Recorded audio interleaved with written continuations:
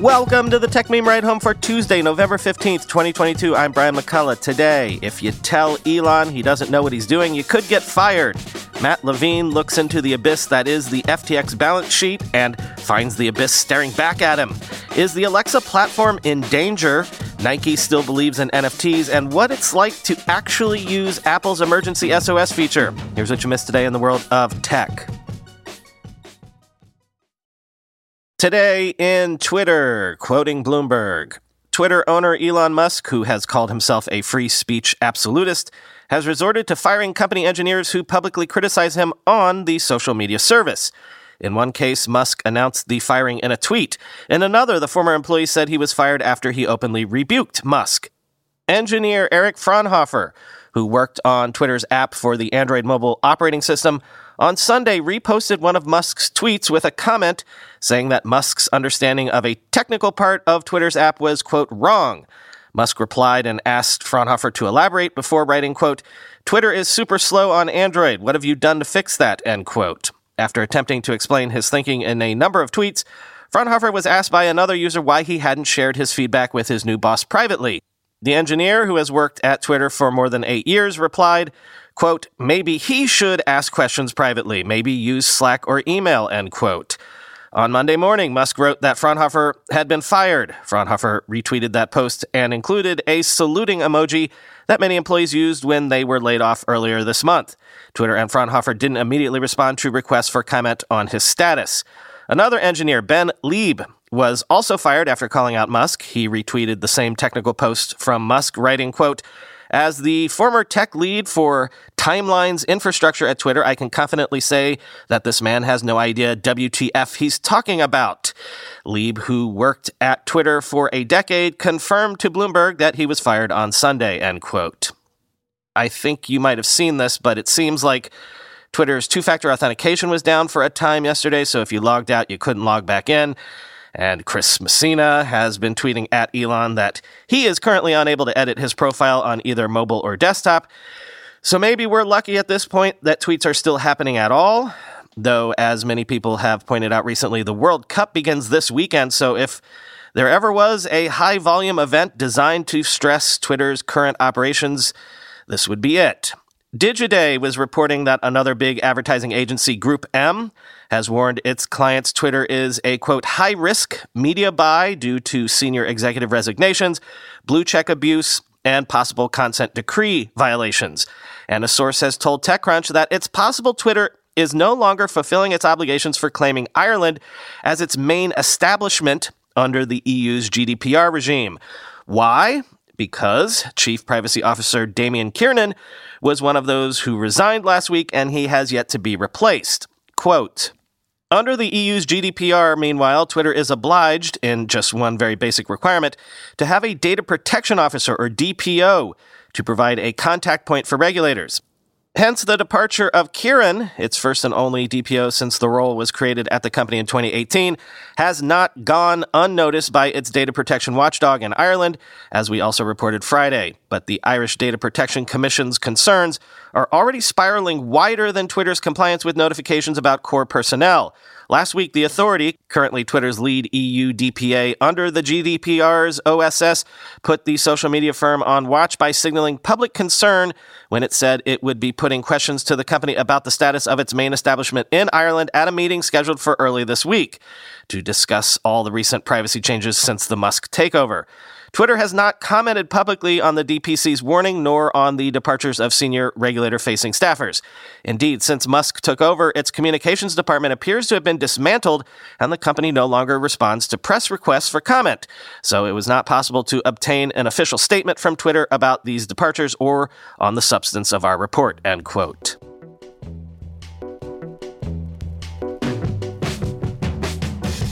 I could tell you about the New York Times' bizarre profile of Sam Bankman-Fried, which came out overnight, but I don't want to because it didn't offer any new details other than a sort of defense of SBF and his mental state. They're worried about whether or not he's sleeping well, which he says he is, which is what makes that whole piece weird. Instead, let's go with our buddy Matt Levine's newsletter yesterday, where he took a look at the FTX balance sheet that came out, of which we discussed yesterday.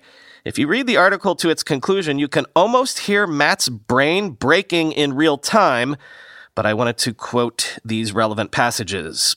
If a troubled company has a few days to beg potential investors for a bailout before it files for bankruptcy, and it sends those investors its balance sheet so they can consider investing, and they all pass, and then the company files for bankruptcy, of course the balance sheet was bad. That is not a state of affairs that is consistent with a pristine fortress balance sheet. But there is a range of possible badness, even in bankruptcy. And the balance sheet that Sam Bankman-Fried's failed crypto exchange FTX.com sent to potential investors last week, before filing for bankruptcy on Friday, is very bad. It's an Excel file full of the howling of ghosts and the shrieking of tortured souls. If you look too long at that spreadsheet, you will go insane.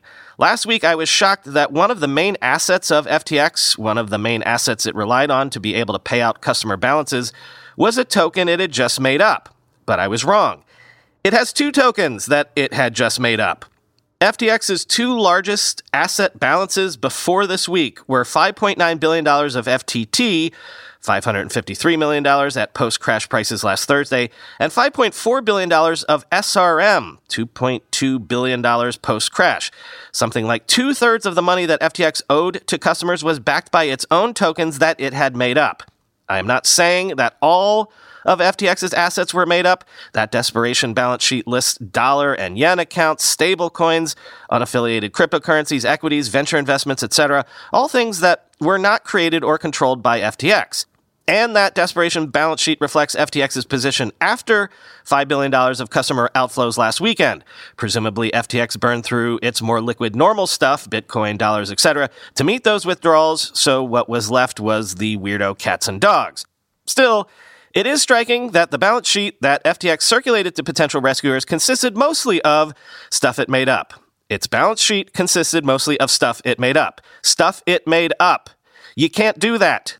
That's not how balance sheets work. That's not how anything works. I tried in the previous section to capture the horrors of FTX's balance sheet as it spiraled into bankruptcy, but as I said, there is something important missing in that account. What's missing is the money. What's missing is that FTX had at some point something like $16 billion of customer money, but most of its assets turned out to be tokens that it made up. It did not pay $16 billion for those tokens, or even $1 billion probably. Money came in, but then when customers came to FTX and pried open the doors of the safe, all they found were cobwebs and serum. Where did the money go? End quote.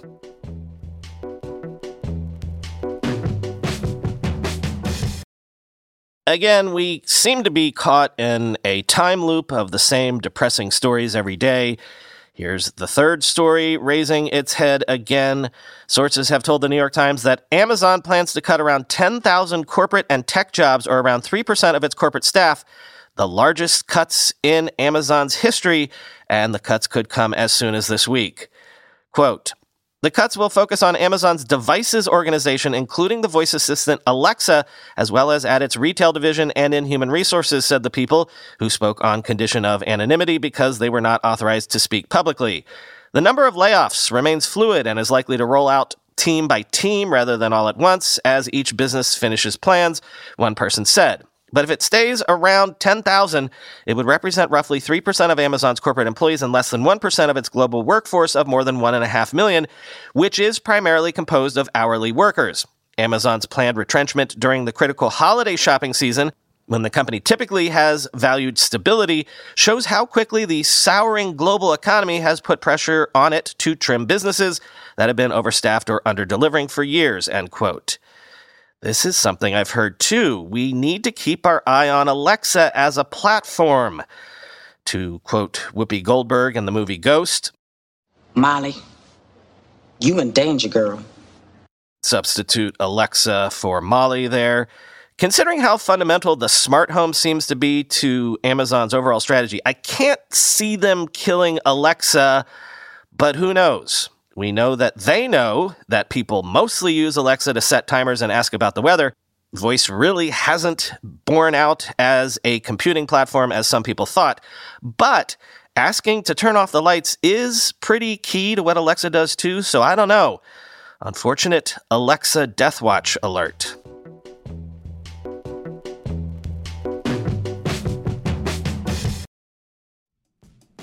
When you go through airport security, there's one line where the TSA agent checks your ID and another line where a machine scans your bag. The same thing happens in enterprise security, but instead of passengers and luggage, it's end users and their devices. These days, most companies are pretty good at the first part of the equation where they check user identity, but user devices can roll right through authentication without getting inspected at all. In fact, 47% of companies allow unmanaged, untrusted devices to access their data. That means an employee can log in from a laptop that has its firewall turned off and hasn't been updated in 6 months, or worse, that laptop might belong to a bad actor using employee credentials. Kolide finally solves the device trust problem. Kolide ensures that no device can log into your Okta-protected apps unless it passes your security checks. Plus, you can use Kolide on devices without MDM, like your Linux fleet, contractor devices, and every BYOD phone and laptop in your company. Visit kolide.com/ride to watch a demo and see how it all works. That's KOLIDE.com/ride, kolide.com/ride. Whenever I need to do financial research for this show, for instance during tech earnings season when I have to analyze how various companies' stocks have been performing, I only ever turn to our sponsor today, Yahoo Finance. For more than 25 years, Yahoo Finance has been the brand behind every great investor. Whether you're a seasoned investor or are looking for that extra guidance, Yahoo Finance gives you all the tools and data you need in one place. They are the #1 finance destination, producing a holistic look at the financial news cycle, including breaking news, original editorial perspectives, analyst ratings, independent research, customizable charts, and so much more. Securely link your brokerage accounts for a unified view of your wealth, including 401k and other investments. A comprehensive perspective is what sets apart great investors, and it's how Yahoo Finance ensures you have the insights to look at your wealth in its entirety. With a community of over 90 million users each month, their real strength is helping you on your way to financial success. For comprehensive financial news and analysis, visit the brand behind every great investor, yahoofinance.com, the #1 financial destination, yahoofinance.com. That's yahoofinance.com. Nike has announced a virtual sneaker store and trading platform it is calling .swoosh, and plans to launch its first collection of digital collectibles in January. Registrations for this platform open on November 18th. Quite frankly, Nike is one of the companies for whom NFTs actually makes a ton of sense, right? Quoting Bloomberg. The world's largest sportswear company will release its own goods on the .swoosh platform, and users will be able to collect and show off their items on it. The digital products will include various types of tie-ins, and some may unlock access to physical items, make them available in video games, or provide entry to real-life events. Nike is focused on introducing the product category to consumers and will go on a 6-city tour to educate shoppers on Web3 and blockchain technology. All products will be priced in US dollars to reduce volatility and keep the process familiar for new buyers, with the first collection set to debut in January. Users eventually will be able to connect their own wallets to bring items to other marketplaces. Some athletes signed to Nike will have their own storefronts on the site. Individual creators may also be able to co-create products with Nike through community challenges and earn royalties on their designs. Nike has been investing in the so-called metaverse over the past year and now has a devoted design team for its digital wares. Last year, it began filing trademarks for virtual goods, opened its own virtual world on Roblox, and acquired virtual sneaker creator RTFKT. Its efforts are paying off. Nike has earned nearly $200 million to date from NFT products, far outpacing fashion peers including Adidas, Gucci, and Dolce & Gabbana, according to August data from the blockchain research firm Dune Analytics, end quote. And quoting Crypto News. Notably, Nike's NFT apparel will be minted on Polygon, a Layer 2 scaling solution that runs alongside the Ethereum blockchain. According to a Fast Company report, Nike plans to sell digital sneakers for less than $50 a pair. In a Twitter thread, RTFKT clarified that the studio is actually aiding Nike as it expands further into Web3. The company added that Nike will release digital apparel for RTFKT's Clone X NFT avatars, which those owners could then use in supported Web3 gaming and metaverse worlds. It is worth noting that Nike has been the most successful with its foray into NFTs. Last November, The company filed 7 patents that revealed plans to make and sell virtual footwear and apparel. Days later, it launched Nike Land, a Roblox universe full of online games and virtual products. Within 5 months of its launch, Nike Land amassed 7 million visitors.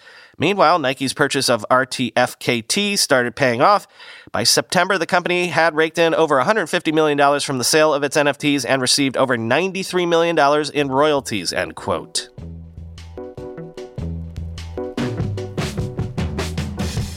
And we'll end today with a review again. A review of what it's actually like to use Apple's emergency SOS via satellite feature, which has begun rolling out today. The Verge says that the feature works well, though texting via satellite takes a while. Quoting Victoria Song, "I spent last Friday morning turning around in circles atop a hill in Brooklyn's Prospect Park. I had an iPhone 14 in hand, and I was trying to catch a clear view of the sky so I could connect with a satellite. I wasn't exactly alone or lost in the wilderness, but I pretended like I was in order to get a feel for Apple's new emergency SOS via satellite feature. To start an emergency SOS text, you have to try calling 911 first. Even if your carrier isn't available, emergency calls can be sent through another carrier's network if available. If your iPhone 14 can't connect whatsoever, you'll see an emergency text via satellite SOS icon in the lower right-hand corner. This took around 30 seconds to pop up. Once you tap that button, you'll see a prompt to report emergency. After that, you'll be taken through a brief questionnaire where you can specify what type of situation you're in. At this point, you can choose if you also want to notify your emergency contacts. The questionnaire is easy to understand overall, though I was of sound mind and uninjured during my demo. I'd imagine it being more challenging if you're in pain or delirious. After that, you'll see a graphic of a grayed-out satellite with an arrow indicating which way you should turn. Your job is to point your phone in that direction until it turns green, and then you wait. A lot. Regular texting is pretty instantaneous, but texting via satellite requires more patience. If you're blessed with a clear, open sky, it takes around 15 to 30 seconds to send a message. But if there are hills blocking the horizon or you're in an area with dense foliage, you could be waiting for a minute or longer. I was on a hill under a big oak tree in Prospect Park. Sometimes my messages sent relatively quickly, and by quickly I mean about 15 to 30 seconds. Other times, I was distinctly reminded of loading pages on 56K dial-up. The initial text you send will include the emergency questionnaire, your medical ID if you set that up, and your location. There will be a few back and forths, mainly so you can give emergency services a description of your location. After you've been alerted that emergency services are en route, you can sit tight and wait some more. I went through the process a couple of times, and there truly is no predicting how long each message will take to send or receive. After a bit, you learn to keep your texts descriptive and snappy to minimize waiting. For example, it'll be much faster if you send "near big rock on hill next to an oak tree" than a few sentences. It feels slow compared to regular texting, but on average, the whole process only took about 3 to 5 minutes. I was chuffed to find out you don't have to raise your arm or hold your phone in any particular way to connect to a satellite. So long as it's not in a backpack or pocket, you can hold your phone normally. My arms got a bit tired, but that's only because I was trying to film the demo and take pictures. Because satellites move quickly across the sky, there's a high chance you'll have to turn around a lot, sort of like a dog chasing its tail. I was concerned about that, given you might not be able to move around easily if you break a leg, so it was reassuring to know that you can rotate the phone around if you're immobile. It's just easiest to get the clear signal if you can move. Although satellite connectivity is mostly for emergencies, you can use it in other ways via the Find My app. Say you're in charge of setting up a picnic at a state park, but your phone's got 0 bars and you've no way to communicate where you are. You can instead send your location via satellite to anyone you share your location with in the Find My app. You probably won't use it much if you live in a city, but I can see it coming in handy in rural areas. Now, the last thing you want is to learn how to use this during an emergency. Thankfully, there's a demo mode. You can access it by going to Settings, Emergency SOS via satellite, and then Try Demo. The demo mode gives you a good idea of how the actual feature works. You'll be shown a brief overview of how it works, and then you can temporarily turn off your cellular to try connecting to a satellite. After that, you'll get to partake in a sample conversation with faux emergency services. Ideally, you'll never have to actually use emergency satellite texting. That said, it worked rather well, and I'd rather have this in my back pocket than nothing. I'll caveat that my experience was in a city park, so I was never in any real danger, so your mileage may vary in a more challenging location or during an actual emergency. My only gripe is that it requires a lot of patience, but that's to be expected when you're sending things via satellite. If this is a feature you can see yourself using, I highly recommend trying the demo and taking the time to set up your medical ID and emergency contacts beforehand. You know, as the Boy and Girl Scouts say, it pays to be prepared, end quote.